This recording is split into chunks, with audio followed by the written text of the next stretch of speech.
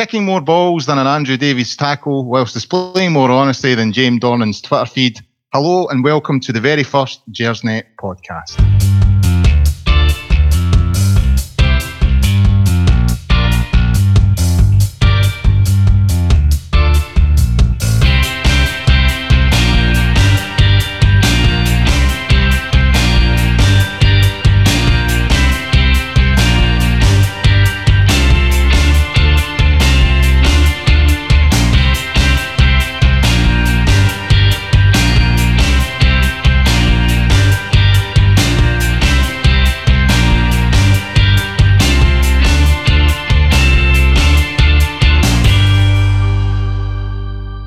So Rangers show some mettle in the steel town of Motherwell to get a share of the spoils after a disastrous start.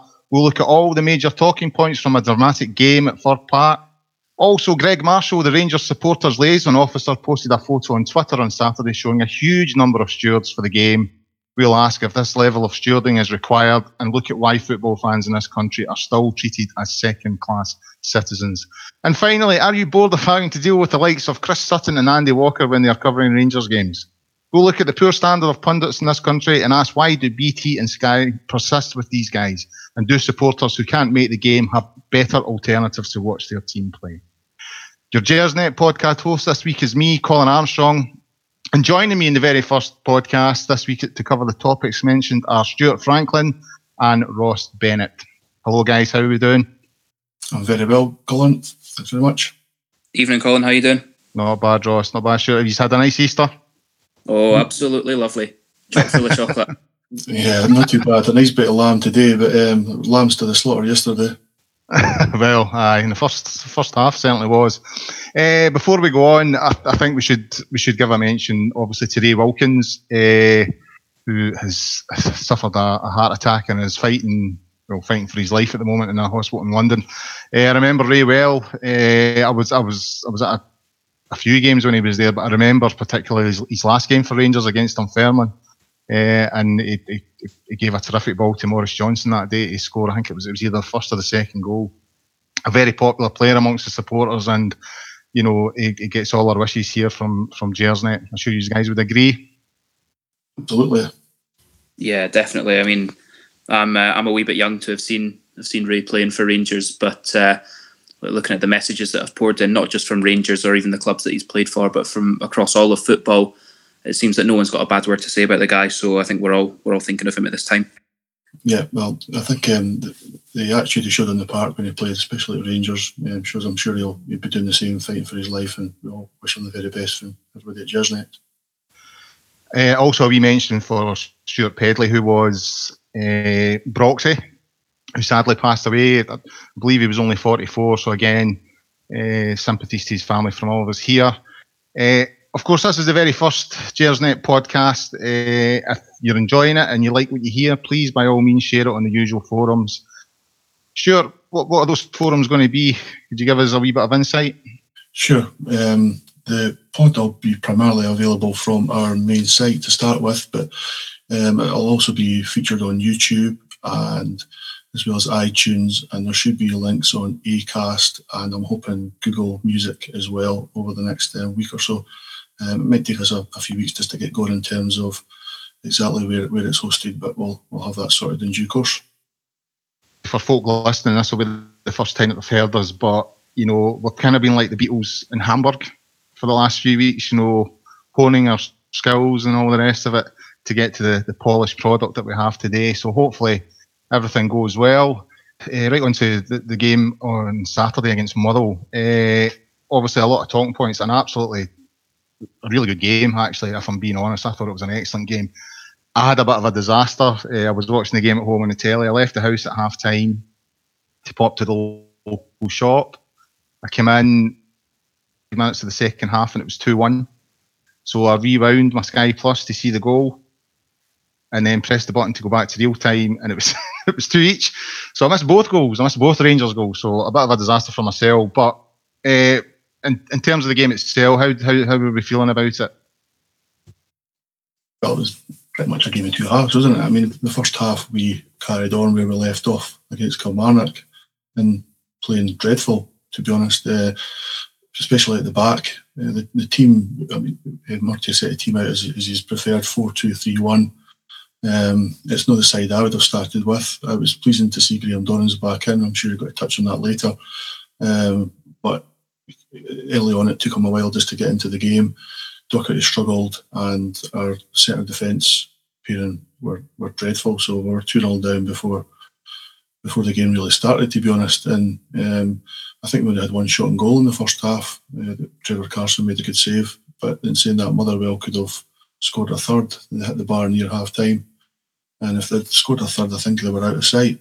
Fortunately, second half we rallied. We played better. I mean, I don't think it was difficult to do that, but to be fair to the team, they did play well for the first 25-30 minutes of the second half, and I think actually we should have went on and won the game, but Motherwell will point to them hitting the bar again in the second half, so perhaps a draw was a fair result in the end. Ross, Stuart mentioned there about Dorrans returning. I was a wee bit surprised to see him starting, I must admit, given the amount of time he's been out.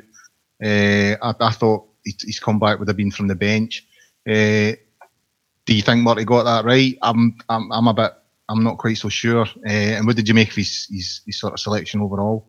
Look, I'm surprised that he came straight back in. He's been out since 25th of October, so he's had a long time sitting out and getting himself fit again. I think probably the only reason that he did start was because the last two games against Kilmarnock and against Celtic have been the two poorest games that Sean Goss has had for us, and I think Sean Goss in a way kind of played himself out of the team, and it was probably a wee bit of a toss up between who do you get in to replace him. Do you bring in Graham Dorrans or do you bring in Ross McCrory? He's gone for Dorrans, possibly unwisely, because I think it left us with no kind of midfield protection for the back four, and that kind of made a really telling difference in the first half in particular. I don't think Dorrans necessarily had a bad game, but I think there were periods where he was anonymous. But look, this is a guy who's been out for best part of 6 months, and was never going to be up to full fitness in a game that was going to be physical from the outset. I can see why he's brought him back in, because Goss did have a few poor games, but it's just not worked out.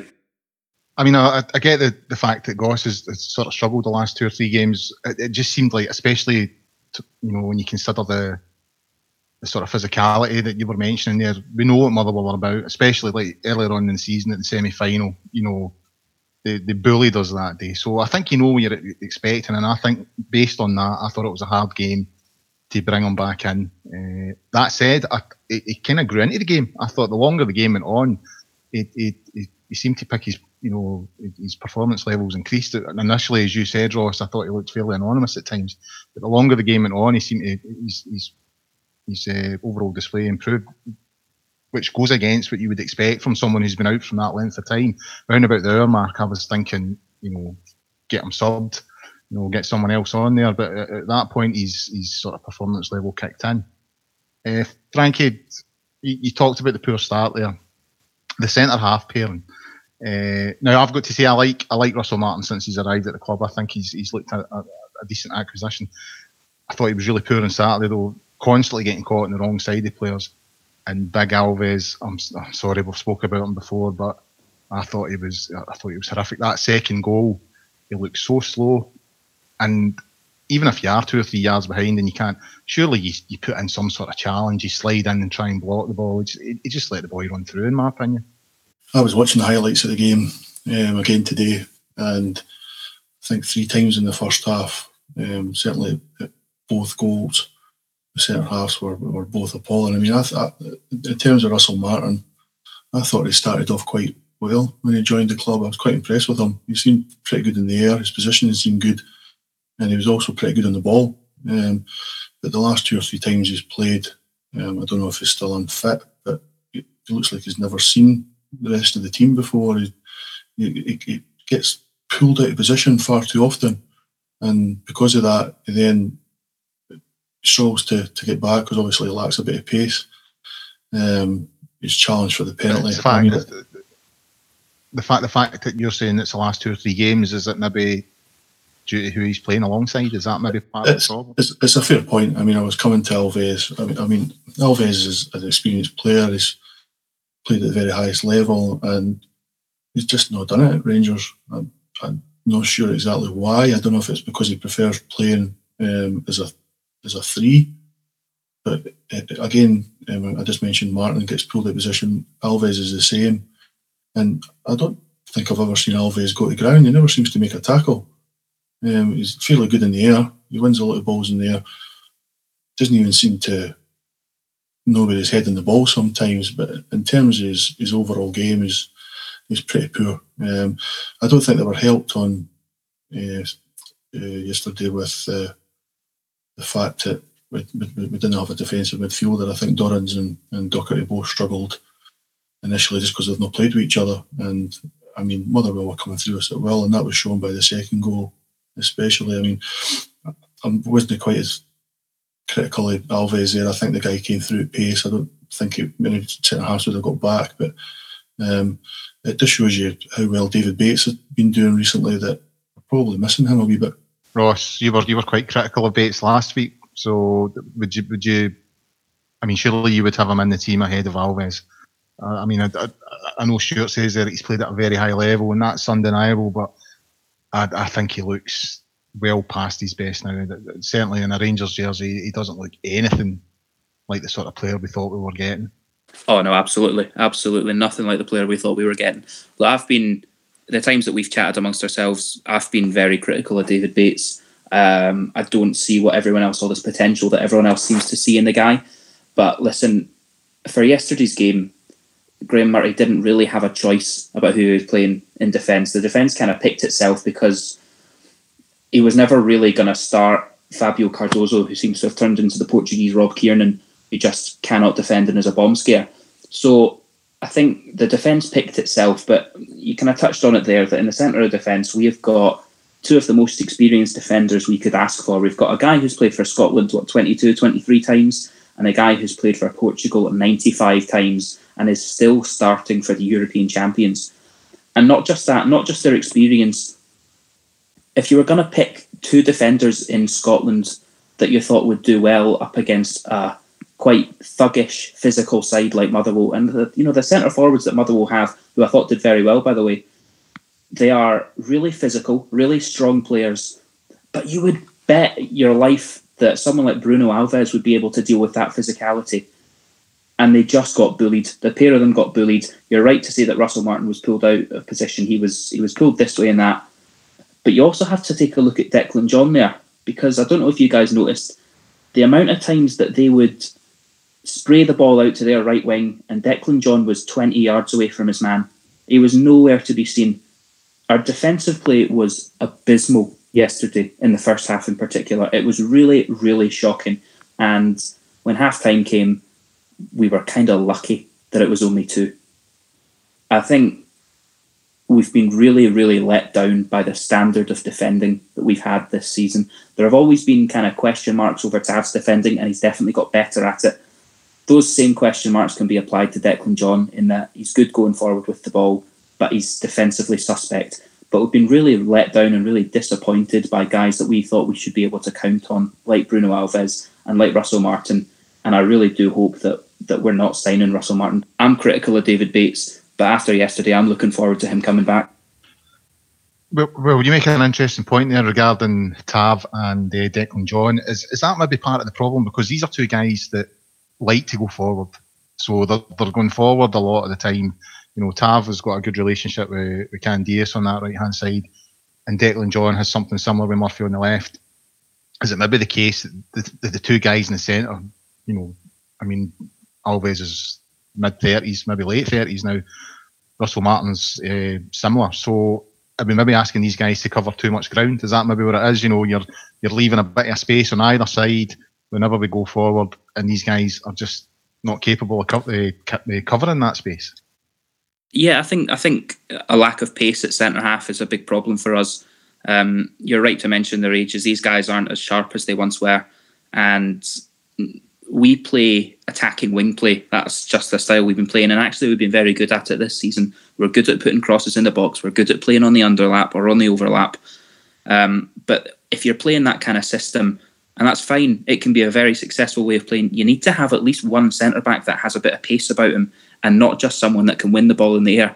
Bruno Alves, I've seen stats saying that Bruno Alves wins the highest percentage of aerial battles in the whole of the Scottish Premier League. And so actually he's doing his base job really well.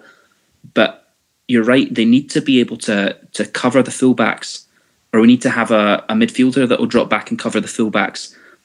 And we've just not got that pace at centre half, and that's really costing us. I think that's where we've lost Ryan Jack and Ross McCrory in recent months. And clearly they're a bit more defensively minded than somebody like Dorrans or even Greg Docherty.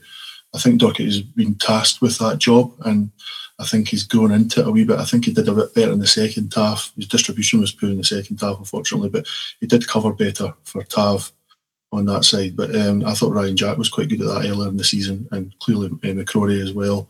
They're both quick. They're both pretty mobile, and they read the game well. So, and that's also the benefit of Bates. Bates has got a bit more pace. So if Bates does get pulled out of position, and he does sometimes, he taps balls that he probably shouldn't, but he's capable of getting back. The problem is if Martin or Alves come deep for a ball, then they can't get back.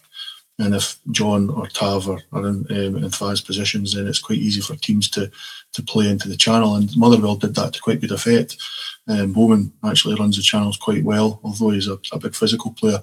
And Curtis Main, again, he's tall and big, and I expected Motherwell to be a wee bit more direct than they were at times. Both their goals came for direct play, but generally speaking, Main was dropping off the centre half, just at 10 or 15 yards, and he was because, and a lot of the time Martin or Alves didn't know whether to go with him or not, and I think that's what caused a lot of the confusion in the first half, especially.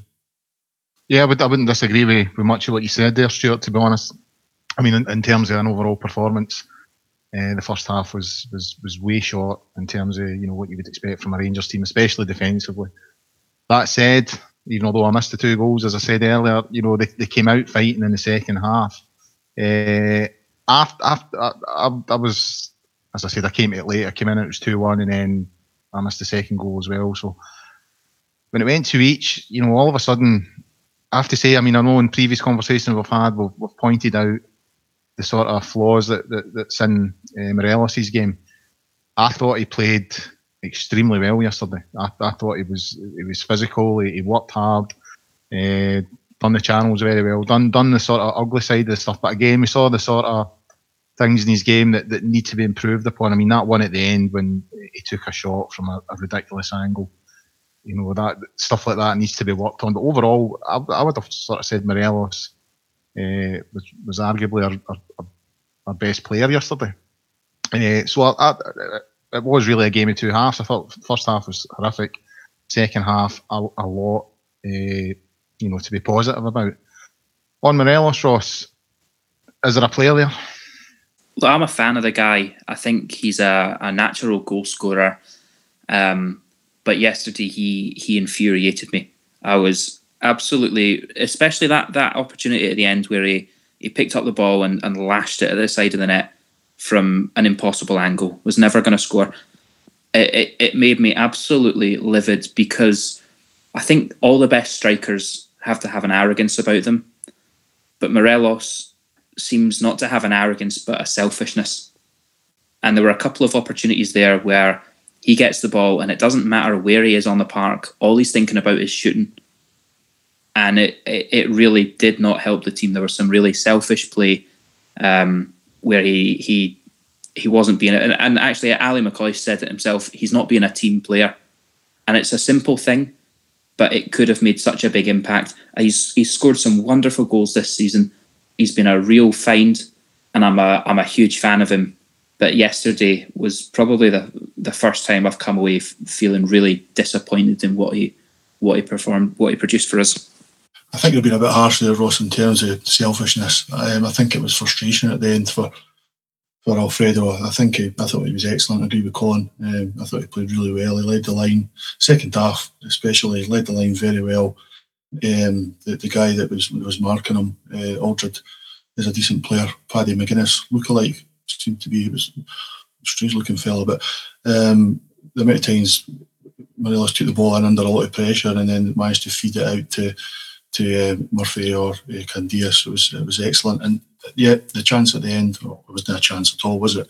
Clearly, he was frustrated because I think earlier in the game, maybe 5 or 10 minutes before that, he got played in. Candeias ended up shooting and didn't really take it very well. And I think Morelos was frustrated at that. And to be honest, the decision making at times throughout the season by a lot of people in the team, especially the forward line, is something that concerns me greatly. It happened 3 or 4 times yesterday. We were in good positions and we picked the wrong pass, or as I say, Candeias and Morelos both chose to shoot from the corner of the box when they were high tariff efforts, to be honest. In saying that, I mean, I think we'll remember the goal that Morelos scored at Easter Road, and then I think he scored a similar one at Ibrox, pretty much on the byline.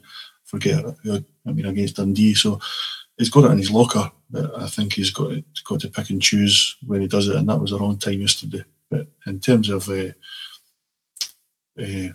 team, Morelos is the first name on the team sheet for me. I think he's fantastic. I mean, again, as we've discussed Morelos in our sort of previous chats, I agree a lot with what you're saying there, but I think Ross raises a valid point about the sort of selfishness that's in his game. A mate of mine texted me, I think it was the Ayr United game, and a mate of mine texted me sort of 50, 60 minutes in, and to tell me that he was convinced that Alfredo Morelos was deliberately not passing to Jason Cummins. And I don't want to accuse the guy of that, but there is definitely a selfishness in his game that is undermining a lot of the good stuff that we do, and that was a typical example of it yesterday. So kind of stuck in the middle with sort of both of what you were saying there. On to Cummins though, I must admit when I saw the team yesterday, I felt for the lad. He's been here for 6-7 weeks now, and only getting 10 minutes here, 15 minutes there, because Murty, as we'll cover later, is very reluctant to make substitutions at any point during the game. So have Rangers really decided that this boy's for next season? Is that the way it's looking? Because the guy can't score goals if he's sitting on the bench at the end of the day, you know. So I'm kind of feeling for Cummins, and I felt when he came on yesterday, I thought he had a bigger impact in the game than Windass has had. I thought he found nice wee pockets of space, dropping deep to sort of join up the middle to front. I don't know what the guy's got to do to get a game. To be fair to you, I think sitting at home, I had more of an impact on that game than Josh Windass did. I think you're right to say, what's this guy got to do to get a chance? And he's had a couple of chances in the Cup. He put 3 past Falkirk. I've said before to the pair of you, I would love to see Morelos and Cummins given a chance to really develop a good old-fashioned strike partnership. I know that means tweaking the formation, which seems something that Murty will never want to do. But I would love to see the pair of them. We've seen that Morelos can be one hell of a creator. He can drop really deep. He can hold the ball well. He can play back to goal, and he can bring teammates into play when he wants to. So I would love to see him do that, and Cummins running off the ball and playing a killer pass through. I think there's elements there of each of their play that could really complement each other. I think it's time that we stop persisting with Josh Windass, who's a man who's maybe had 10 good games in the period that he's been with us now over 2 seasons, and go back to a slightly possibly more old-fashioned, traditional 4-4-2. But I'm just not sure that's something that Graham Murty's ever gonna look towards. Is 4-4-2 the answer, Stuart? It's a tricky one. I think yesterday in the first half, you've seen what can happen if you're outnumbered in central midfield, and if we're only playing 2 in the centre and the other teams are going with 3, then it can be very tough. I think we have used the diamond earlier in the season. I thought you might have used it yesterday, to be honest, and that'll give them the option of playing Cummins and Morelos. Or they can play Cummins on the left. They played him on the left against Falkirk in the Cup. But I think it maybe comes back to Windass. It looked like quite a sore when he got yesterday. So it might well be that he can't play next week. And if that's the case, then you can either go with the diamond and bring McCrory into the team, or you can use Cummins in the Windass role, and he can play just off Morelos and look to get onto the channels. Morelos can come short for the ball, goes out to the wide men and then it can come into Cummins, because that's the only issue I have now again with the team is that I don't mind the 4-2-3-1, but I think it's quite predictable and it leaves us short in attack. We don't have enough bodies in attack at times and we can be a bit laboured in possession, especially at Ibrox when teams sit deep. We need to try and play a bit quicker. So I think Dundee will give us an opportunity to go with 2 up front next week. And it'll be interesting to see what kind of formation Murray uses to do that. Well, the Dundee game, just going to come on to that. I was looking at the table earlier on today, and when you consider that, a couple of weeks ago we were going into the game against Celtic, thinking there's a small possibility that there could be a title race on. Looking at the table now, we're sitting on 59 points after 32 games. Aberdeen are on the same amount of points, having played a game less, and Hibs are 4 points behind us, having played a game less. We're in a dogfight here. There is a real possibility that we could finish 4th and miss out on a spot in Europe. That's got to be the disaster scenario, surely. I mean, if Rangers don't get into European football next year, that would be a shocking state of affairs. I mean, it's unthinkable in a way. You actually almost think, if it looks like we're heading that way, if we then get put out of the Scottish Cup to Celtic, do you find yourself wanting Celtic to win the Scottish Cup so that they've already taken that European place and that drops down and we sneak into Europe that way? It's actually kind of sickening to think, we're having to think of these permutations just to try and work our way back into Europe. But that's the legacy of 2012, isn't it? I think we've got to give the other team some credit. We've been really inconsistent. Aberdeen keep doing the business though. Hibs keep doing the business, and Kilmarnock have been fantastic under Steve Clarke. I think they're probably the best team in the league just now in terms of form. We noticed that last week, or 2 weeks ago, sorry. So we've no divine right to finish second, and I think the quicker the fans and certainly the players realise that, and we are in a dogfight, there's no doubt about it. You'd expect us to beat Dundee next week, so that's fine. However, you've then got the split. I think we're due possibly to play 3 games at home. I don't know if that's a good thing or a bad thing, to be honest, but it's all up for grabs. Celtic's got to win the league now.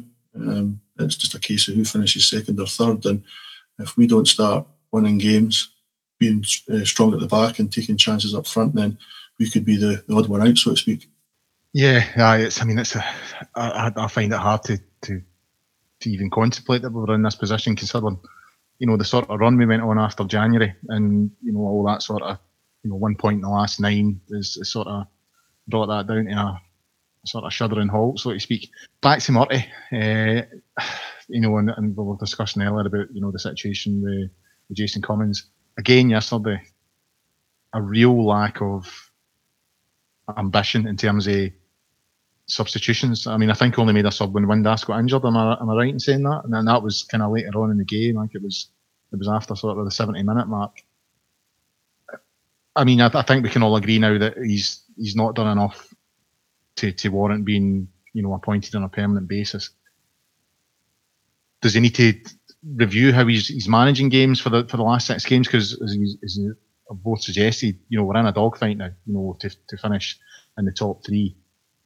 It's all right saying once the players cross the white line, it's up to them. I think you have to look at the manager at times as well. Does he have to review how he's been sort of managing games and change it from here on in? Well, I think you only need to look at the last couple of games to see the effect or the lack of effect that Marty's having on the team. Before the game yesterday, I watched his press conference on the Rangers.co.uk, and he seemed pretty positive that after a week's good training that the guys would be well up for the match, and it was the complete opposite, and that worries me when this type of thing happens, a complete lack of motivation. To be fair, the players have to take their fair share of the blame. It's against Kilmarnock, we were dreadful. First half, dreadful. So, I mean, I'm not sure what manager would get any more out of them, but at the same time, if they're not doing the business, then you have to change it. And Murty doesn't change it. And okay, who do you bring in? You could bring guys like Halliday, Holt, Miller, Herrera in, guys that obviously haven't really done the business this season. We're getting past it. Like in Miller's case, well, possibly not, but because they've not played enough, then it's a vicious circle. So I was astonished yesterday when we only made the one sub. I think it was the 82nd or 83rd minute. Then Windass went off.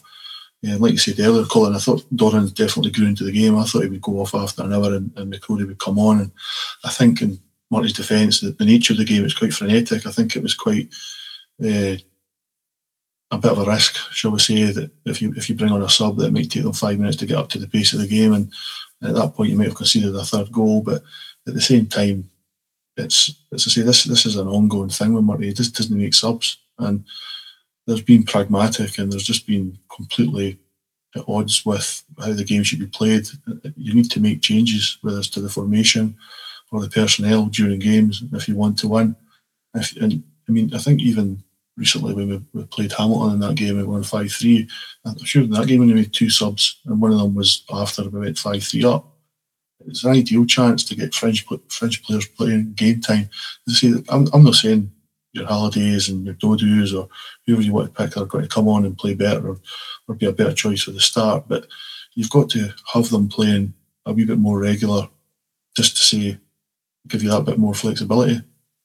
I think a lot of managers might have made changes at halftime, but with Graham Murty, that was probably never going to happen.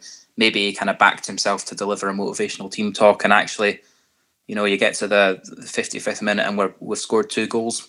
Maybe he's kind of justified in doing that. And actually, I think a lot of the time he's been rightfully criticised for not changing the game soon enough. But we were really dominant there for a while, probably up until 70 minutes. We had a lot of momentum, and we were really pushing, and it looked for a long time like we were going to go on and get that winner. But I think after a while, it kind of fell flat again. Motherwell grew into the game after, we'd had that spell of dominance. And whilst he probably was justified in not making changes and persisting up until 65, 70 minutes, he had to make a change then, and he had to bring on some fresh legs. Jason Cummings was sat on the bench crying out for an opportunity to come on. And the fact that it took Josh Windass getting injured to force Murty to make a change is really not good enough. I don't know if it's naivety or if it's stubbornness or what it is, but I think every Rangers fan could see that something had to change at that point, and Murty just wouldn't do it. I mean, one criticism I had of Mark Warburton when he was Rangers manager is he seemed to go into games in a very prescribed way. He would make a substitution on 65 minutes. I think he used to make 2. And it seemed to me that he was going into games saying, at this point in the game, you're coming off, he's going on, and he wouldn't deviate from that, regardless of how the game went.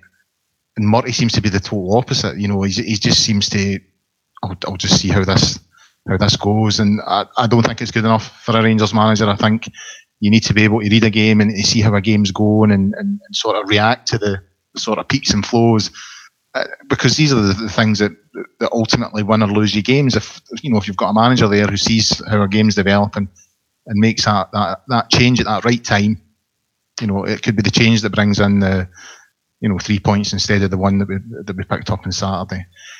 One more issue before we wrap this up. I'm sort of push for time. The refereeing. I'll quickly run this past you. The first penalty for Motherwell, was it a penalty? Yes or no? Yes. No. It was. Ross? No. I would tend to agree with Ross on that one. I thought it was a bit soft. The Rangers penalty? No. Nah, I didn't think so either. The standard of refereeing this year, I mean, I don't want to go down the road of conspiracy and all that, but we have been on the wrong end of some pretty poor refereeing decisions this season. And I thought Saturday it was the same again. Some really, really some poor stuff. How do we, I mean, can it be fixed? It just seems to me that the standard in this country is getting worse and worse.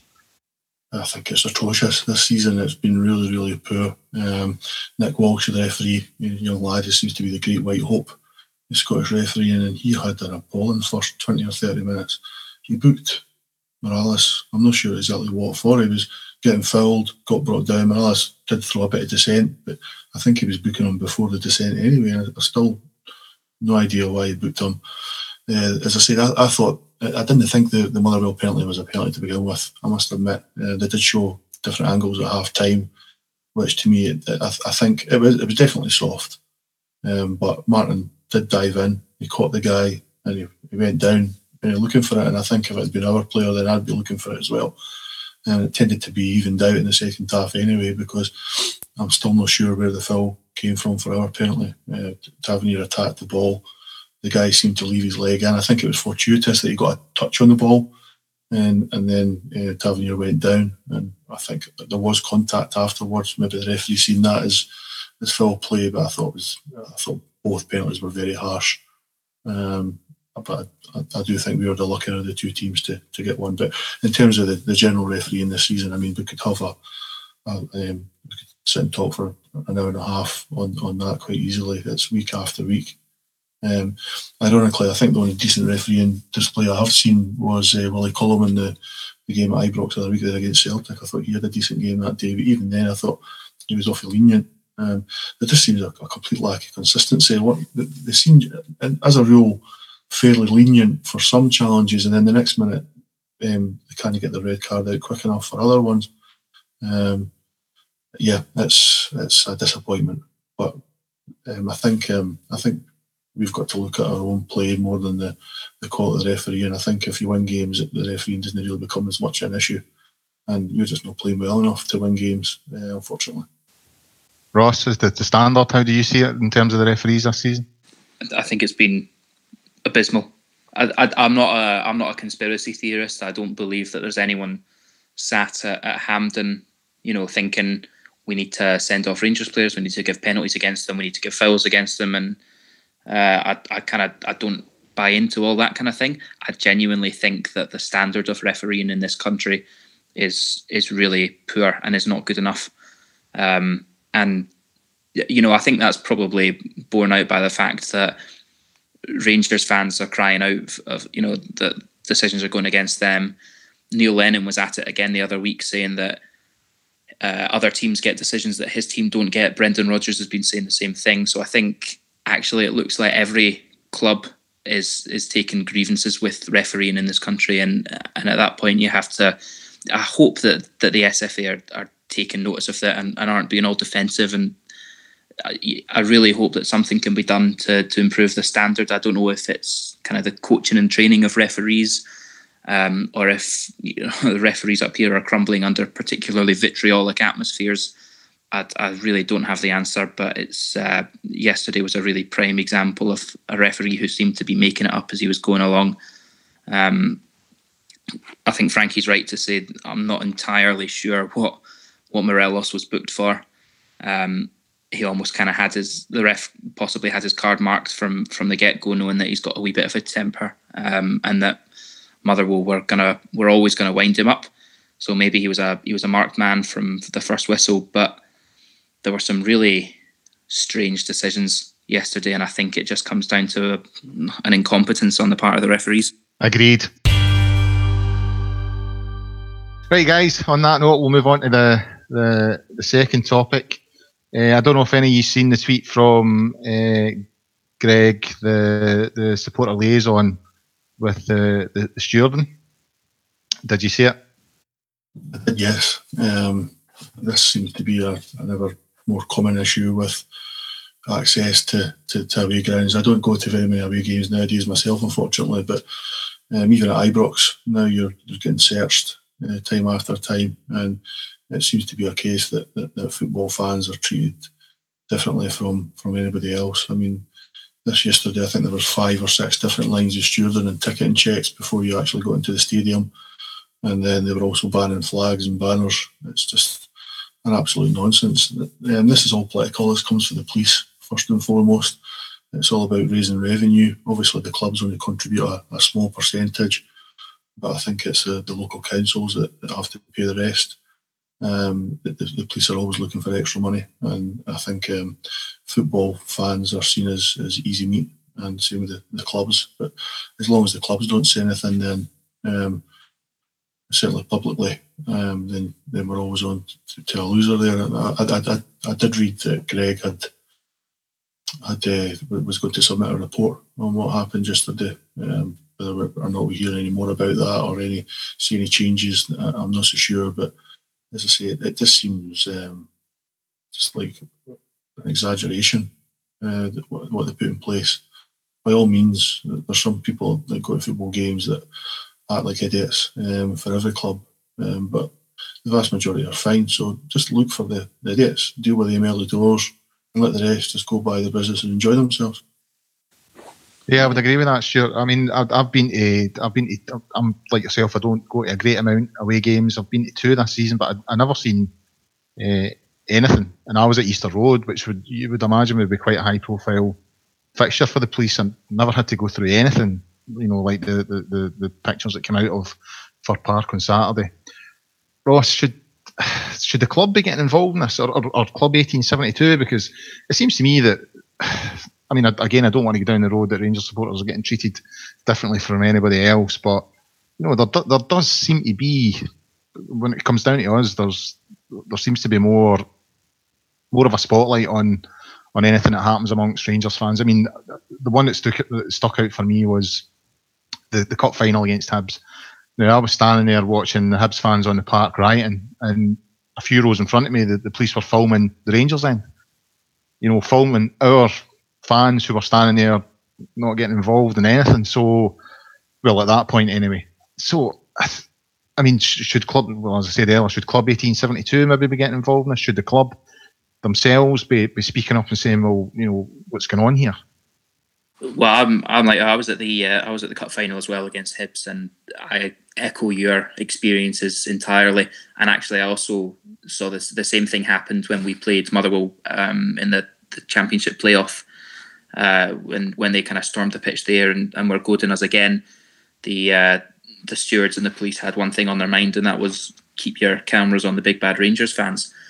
And it's a real shame, actually. That was the last time I was at Fir Park. I wasn't there at the weekend. The last time I was there was for the playoff final, and I certainly don't remember going through 4 or 5 different lines of security checks. So something's changed in the past couple of years. I think, to answer your question of what do we do to tackle it, I think the club and Club 1872 have a responsibility to raise this and to go about changing it, but they have to do that in different ways. I think the club have to be smart about how they do this, and I don't think it's right to play this kind of thing out in public from an official club perspective. I think the club should be making inquiries with Motherwell, should be making inquiries with the local council, hopefully with the SFA and with Police Scotland, but I think it's right and dignified that the club should do that behind closed doors, and we should go about our business in a professional capacity. By all accounts, the kind of chief exec guy, is it Alan Burrows over at Motherwell? Apparently he's actually a very professional guy to deal with, so I know that Stuart Robertson used to work at Motherwell as well. Hopefully there's good links there, and we can kind of get some kind of dialogue and some explanation to see why it was so extreme, such extreme measures.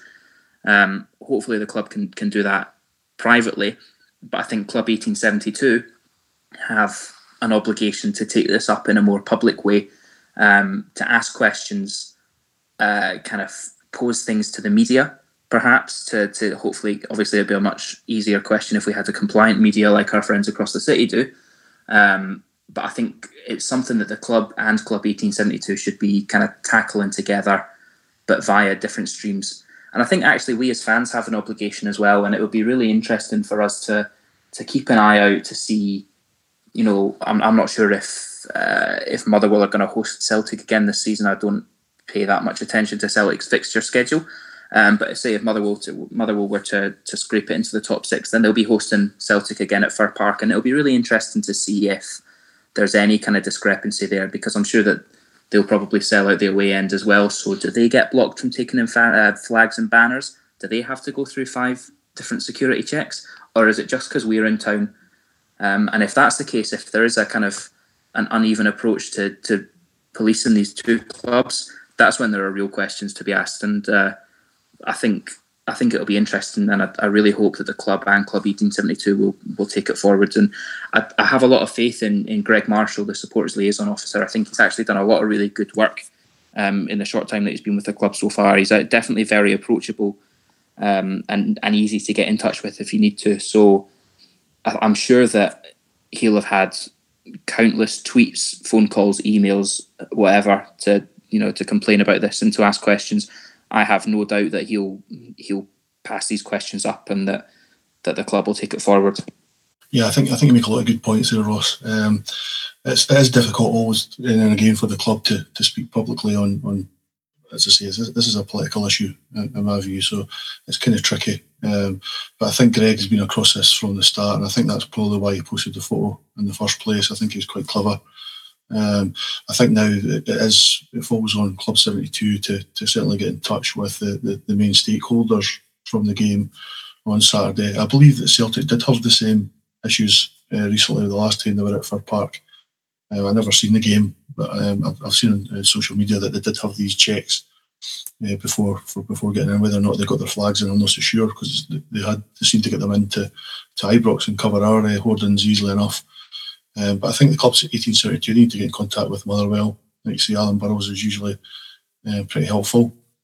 They need to get in contact with Lanarkshire Council, and they need to get in touch with Police Scotland just to find out exactly what's going on. Not just because we don't want to be treated any different for anybody else, but the fact this is costing a lot of money, stewarding and policing. I don't know if you guys were at Ibrox when there was a guy ran onto the park for the Govan stand and sort of got to Wes Fotherham's left-hand goalpost. It was never shown in the papers, or it was never on the TV afterwards. But he was on the pitch for about, I'd say, at least a couple of minutes before he was actually accosted. And I spoke to the police after the game and asked what was going on there and why their officers didn't go on. They say they're not allowed to go on the pitch. They say it's down to the stewards. They just do the sort of outside the stadium and sort of down in the concourses. The actual pitch is down to the stewards. I think you also remember the game this time last year against Partick Thistle when we scored a late goal, Joe Garner. The header and our players run on, and there was a really funny video with there was a female steward standing with her arms out. Yeah, I remember that. Rangers fans were on, and she's just not doing anything. And I didn't blame her. I wouldn't be trying to stop 30 young lads trying to run past me either. But as I say, we're paying the stewarding companies a lot of money. Certainly be a 6-figure sum each year, possibly a 7-figure sum. And they're not doing their job. I mean, the Scottish Cup final was a prime example. I think the police were as much to blame, if not more to blame. What happened there, it was the late goals. They should have been prepared for that. They weren't prepared for it at all. I think all the intelligence before the game suggested that Hibs had a plan to go into the pitch if they won it. And yet what happened was we were blamed afterwards by the Daily Record for blocking police vans and what have you. It's a nonsense, and this is something that we need to try and get on the front foot on, because with the Offensive Behaviour Act being repealed, you can be guaranteed there's people out there wanting to go after Rangers again. And this might not be an early example of it, but it's certainly an example of the police changing the way they're doing things. And we need to make sure that we're tackling this head on as quickly as possible. You mentioned the Offensive Behaviour at Football Act here, Stuart, and that people might now be coming after Rangers because of that act being repealed. The issue with James Dornan through the week, this ridiculous day that I'm not even going to give it its proper title, but for him to go public with that email that he received, again, does that not just add fuel to the fire? Because, in my opinion, if I was a serving MSP and I received an email like that he claimed that he received, advertising this day on the 1st of May, would you just go to the police with that and keep quiet? Because the way I see it now is he has made that public, that's now public knowledge, and any bampots out there might actually say, well, you know what, on the 1st of May I'm going to partake in this day, even although, and they wouldn't have if it hadn't been for James Dornan. So, do these people now have a responsibility as well to sort of be careful what they're doing and what they're putting out there in the public domain? Absolutely, and we can have this in the same conversation when we meet with the police. I mean, these guys, Dornan, he's not the only one. Is it Peter Grant? Is another one. It doesn't always go down political lines either. I hasten to add before we get people complaining, but these guys are adding fuel to the fire. There's no doubt about it. I mean, as far as I'm concerned, that email or letter what he purported to receive, it isn't genuine. It's made up by somebody else because there was a similar anti-Muslim event supposedly being planned. I'm not even sure if that was genuine or not either. So, well, sure. Actually, I was watching the thing about the sort of Smash a Muslim Day the night before Dornan went public with that. It was on Scotland Tonight the night before, and I actually said to myself, it's just a matter of time before someone makes up another version of it. And sure enough, the next day Dornan came out with it. Yeah, it's as I say, it's predictable, and it needs to be highlighted, and the media won't do it because the media are just as bad. I mean, we've mentioned Spears and we will mention them time after time. In the future, these guys, they stoke the flames. It's an industry. These guys make money from it. And it's the same with the charities. They do good work. Let's not cut ourselves on, not by mouth. There's a lot of good work. We can all slag them off and criticise them. Some of the work they do in the schools is good. Celtic Rangers do good work as well with their initiatives. So it's not all bad news and sort of take the money. But at the same time, there's the journalists that refuse to discuss the issue objectively, and unfortunately now it's even worse when it's politicians are doing the same. I mean, we all want to get rid of sectarianism, we all want to get rid of racism, and some of the stuff that we've seen in the last week or two with Hamza Yousaf is terrible, and yet at the same time he's got people in his party calling Rangers fans Huns, and you won't engage in it. So I mean, who's the hypocrite here? Is it football fans, or is it politicians, or is it journalists, or maybe we're just all hypocrites? I think, Frankie, you're right there to say this whole day that's been advertised there on the 1st of May. This is not an event. This is not a thing. It's been made up as a joke, either by a Celtic fan who's looking to cause trouble, or just a daft guy who's looking for a wee joke that's fallen flat and is not remotely funny. Dorman knows this. Of course he knows it's not a real thing. No one is actually going to go out and partake in this activity. So him releasing it like this is calculated. This guy has previous, because I'm sure it was him who, kind of quoted our good friend Phil Three Names out in Ireland, who was obviously blogging away a year and a half ago about the roof at Ibrox. And Dorman tweeted that obviously there's serious concerns about supporter safety and should Ibrox be shut. So it's kind of an abuse of power almost that an MSP would be doing that kind of thing. So he's got an agenda. He doesn't like us.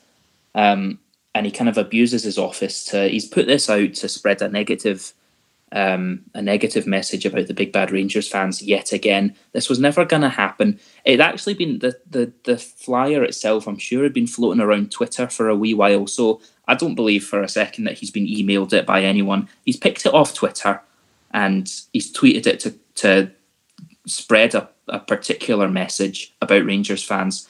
And it's been lapped up. It's been lapped up in part by the media, but it has been lapped up hugely by Celtic fans, as we knew it would and as he knew it would, and that's why he did it. But these Celtic fans that are lapping it up and saying it's inciting violence and it's inciting religious tension and religious hatred, these are the same guys that had a banner at Ibrox that said "Kill all Huns." These are the same guys that dressed up a blow-up sex doll as an Orangeman and hung it from the rafters. So some guys made a joke flyer, which is not funny and is not to be commended, and it should be condemned. Rightfully, it should be condemned because it's a stupid and actually quite disgusting thing to think up.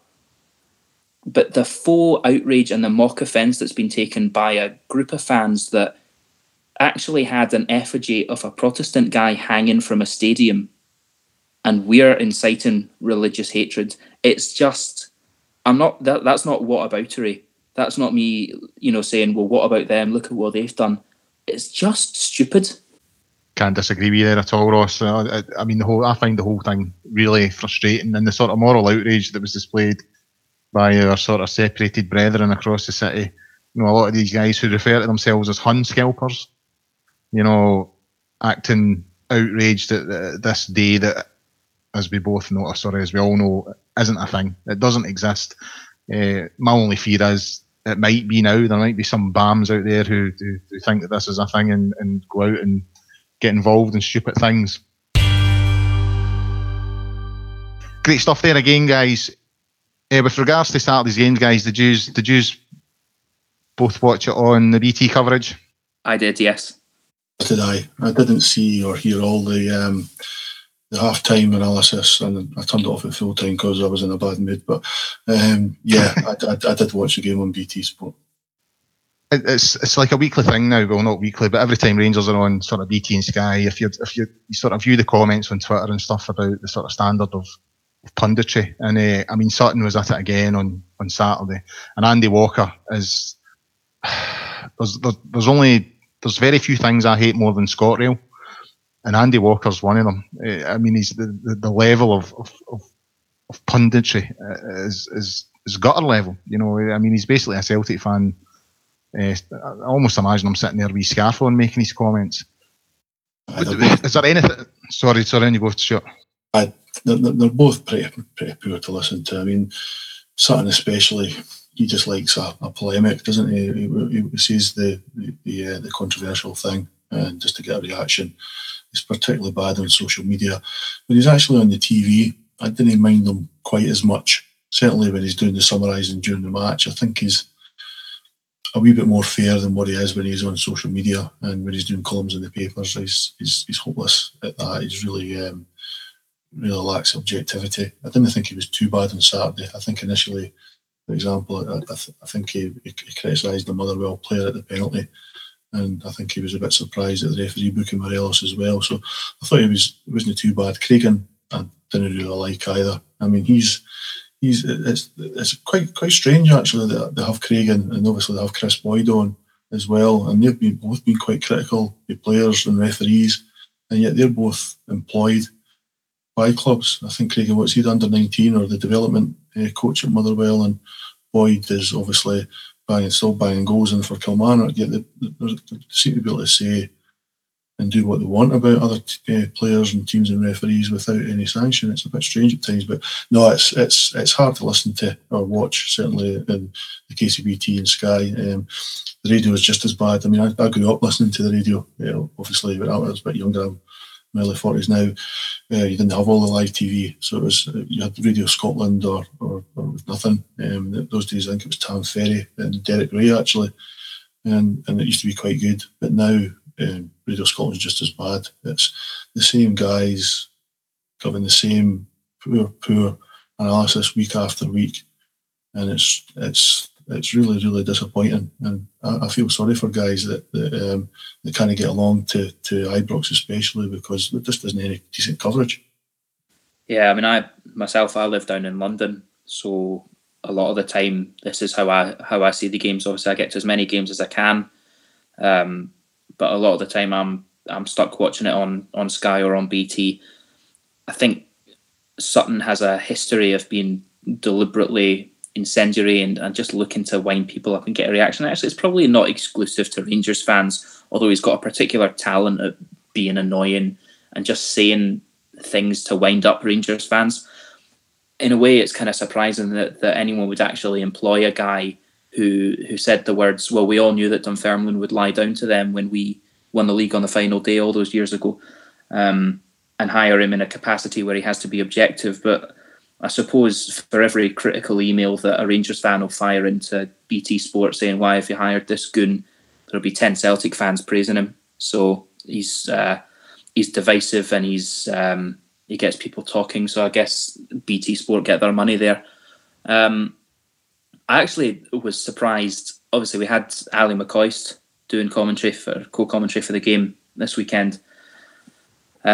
Obviously, Ali McCoist, who's a playing legend, managerial, not so much of a legend, and has made some strange decisions and some strange actions in the time since. But I was surprised at kind of how unprofessional McCoist was doing his co-commentary, asking his co-commentators quite basic questions. He didn't really seem prepared. He was almost there just because he was a name. And I didn't really thought he brought much to the party. But I suppose, if you've got Craggs and you've got Sutton, then you need a token Rangers voice, and who's better to get than Ali McCoist? I would agree, Ross. I find McCoist a bit of a conundrum at times when he does his punditry, and it sometimes feels like he's there purely as someone to go against Sutton. That it's almost like they seem to be deliberately provoking issues and topics, so they can have a sort of a mini shouting match at one another. But the thing that really gets me and really disappoints me is, when you I know there's a lot more money down there, but when you watch the standard of punditry, especially at Sky, I think, someone I know he's been suspended and all the rest of it now, but I've always found the likes of Jamie Carragher really honest. Even although he's a, he played for Liverpool, and that's obviously where his loyalties lie. I've always found him. In fact, in his last game against Man United, it was as honest as the day is long. He basically said Liverpool didn't deserve to win, not enough on the day. Man United, better team, they deserved the 3 points. I just don't see that sort of level of honesty. And up here, there's always, it's almost as if a lot of these pundits just follow their club loyalties and form all their opinions based on that. And I just find it really frustrating. And I feel for a lot of fans, because obviously, especially away games, not everyone can go to the away games because there's only X amount of tickets available. What other alternatives are out there? I know people watch games on the web and stuff like that, but I'm a bit of a technophobe. I'm always a bit scared to do that because I done it on my boy's phone one day. We were trying to watch a game, and this warning came up saying it had 17 viruses, blah blah blah. So scrap that. So I'm always really nervous about following the games online and stuff like that. So what else can fans do? They have to sit and listen to these gobshites talking nonsense about their team. I know that there's a lot of guys who what they'll do is they'll partake in the coverage from Rangers TV using a VPN or a proxy. So there's technical ways of kind of masking where you're logging into Rangers TV from. So obviously, you can't watch Rangers TV, you can't watch the live coverage of the games if you're in the UK or the Republic of Ireland. But there's ways of kind of changing, I guess, your server to make it look like you are out in the sticks somewhere, anywhere in the world. And you can then access Rangers TV and watch it that way. And then you get treated to Tom Miller, who I know obviously some people don't find the most professional commentator, but I've got a lot of time for the guy. And he'll always give a very passionate, if not always unbiased, but at least it's biased in the right way. He'll always give a good account of the game. I've got to be honest with you, I've never watched Rangers TV. I've never went down that route. To be honest with you, if it's at Ibrox, I tend to be at the game anyway. It's more the away games. Although I have, on YouTube and stuff like that, I've seen various clips of Tom commentating. And if you're coming from the club's official channel, then you're allowed to be biased. You know what I mean? If Tom Miller was working for BT or Sky, I'm sure plenty of people would be commenting on any sort of biased commentary then. But it's the club's official TV channel, so in my opinion, he's allowed to be biased. Absolutely, I think he does a fantastic job. I think his passion comes through. I think he actually feels kind of privileged to be doing the job that he's doing, and I think he's really well received by the vast majority of supporters. Long may it continue. Yeah, I agree with Ross. I think Rangers TV is your best option through a VPN. The money still goes to the club because you still have to pay the subscription. So if you don't want to listen to the guys on Sky or BT, and you didn't fancy Radio Scotland either, who would? Then Rangers TV is the best way to go. With a bit of luck in the future, things will improve. I've been hoping for years now that somebody like Netflix or Amazon, even YouTube will get involved. The sports coverage in the UK, it's really old hat, old fashioned. You only need to watch, listen to Radio Scotland on a Saturday afternoon where you have Cosgrove and Cowan twice before the games and then after the games, and then you have the likes of Derek Ferguson and Alan Preston and Chick bloody Young shouting and blaring over each other for the so-called commentary. It's absolutely terrible, and I can't believe people seem to enjoy it. So, as I say, hopefully it'll improve at some point. But yeah, Rangers TV is your best option. Great stuff, guys. Great stuff. Just about to wrap things up. We're running out of time here. Did you guys get any Sevco of the weeks this week? To let the listeners know, we're going to have a wee look out there on the Twitter sphere and see if we can see any sort of Bam-Pottish comments on Rangers. I've got one, but if any of yous have got one, we'll stick them in now. I did see a good one. I think it was on the Kerryfield account that Ross has mentioned previously on the test on Twitter at Kerryfield.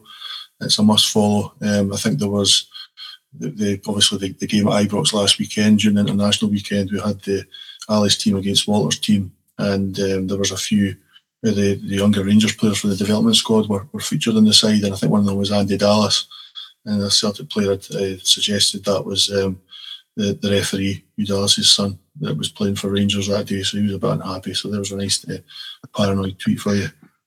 Ross, you got anything this week? I've seen a cracker as well. Obviously, this week we've had the kind of news that Dave King is going to be making the offer to buy shares following the Takeover Appeal Board's ruling, which is a big topic in itself. And I'm sure if we had more time, we could spend all night talking about that and its implications. But I saw a wonderful tweet from a Celtic fan saying that just to get it up Dave King, he's gone and bought 10 shares in Rangers so that Dave King has to make him an offer to buy the shares. Right. And another, his wee pals, commented and said, "Oh God, how much did that cost you?" And he's actually tweeted, "That cost me more than I thought it would." You guys really are. There's obsession and there's obsession, honestly. I know, it goes above and beyond sometimes. I'm actually grateful that they're out there because it gives me a real laugh. That's true. I had an interesting one yesterday before the game. I'd got involved in a sort of bit of a, I don't want to say a Twitter spat, but a disagreement on it was actually about the hanging effigies, at the Old Firm game last season. So this guy came and gave me a bit of stick on a comment I'd made in that, this Celtic fan. So as I done it, I had a wee look at his page, his Twitter feed, and on the day that they beat us at Ibrox a couple of weeks ago, he actually tweeted Neymar to say, "Get it up you." Now, and he's got a photo of Scott Brown and all the Celtic players at the Brimley Road end, and it says, "Get it up you, Neymar," and he's copied Neymar in. Now the thought that Neymar's a Rangers fan made me chuckle, but we all know he isn't. So the thought that a multi-millionaire playing in Paris, who was involved in a team that beat Celtic 7-1 and then 5-0, is somehow wounded by the fact that Celtic could beat Rangers at Ibrox made me chuckle. And I called the guy out in it. You know what I mean? I says, "That's embarrassing, Patter, mate." So he wasn't very happy. But aye, they make my week sometimes. They really do. You're braver than me. They're a jolly bunch. Right, guys. So that's it for this week. So Stuart, Ross, thanks for your contributions on this first Gersnet podcast. Great stuff. A special mention to our sound guru, who will turn what we've just said into a polished product for everyone to download in the following week, and that's Graham. Stuart, next week, do you know who's on the show next week? Next week it will be one or two. I think it'll be Ross, yourself, Ross, and it'll be the two Davids. It'll be David Tomlinson, Pete on the forum, and David Fraser, who posts on the forum as Soul Sonic. I'm sure they'll all be looking forward to coming on with Ross. Good stuff. Is there anything else coming up in Gersnet this week? Obviously, you'll have the preview of the game, the Dundee game on Friday.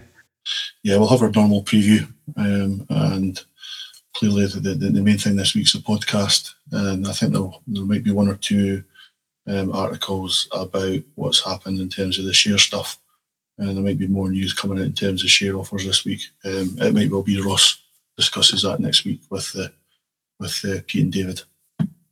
Good stuff. So if you've listened to this out there and you've enjoyed it, please feel free to share it on the usual forums. Don't forget also that the Gersnet have their own forums, so get on there for some quality and friendly Rangers related patter. I'm Colin Armstrong. I've been your host this week. From me, Stuart and Ross, thanks for listening.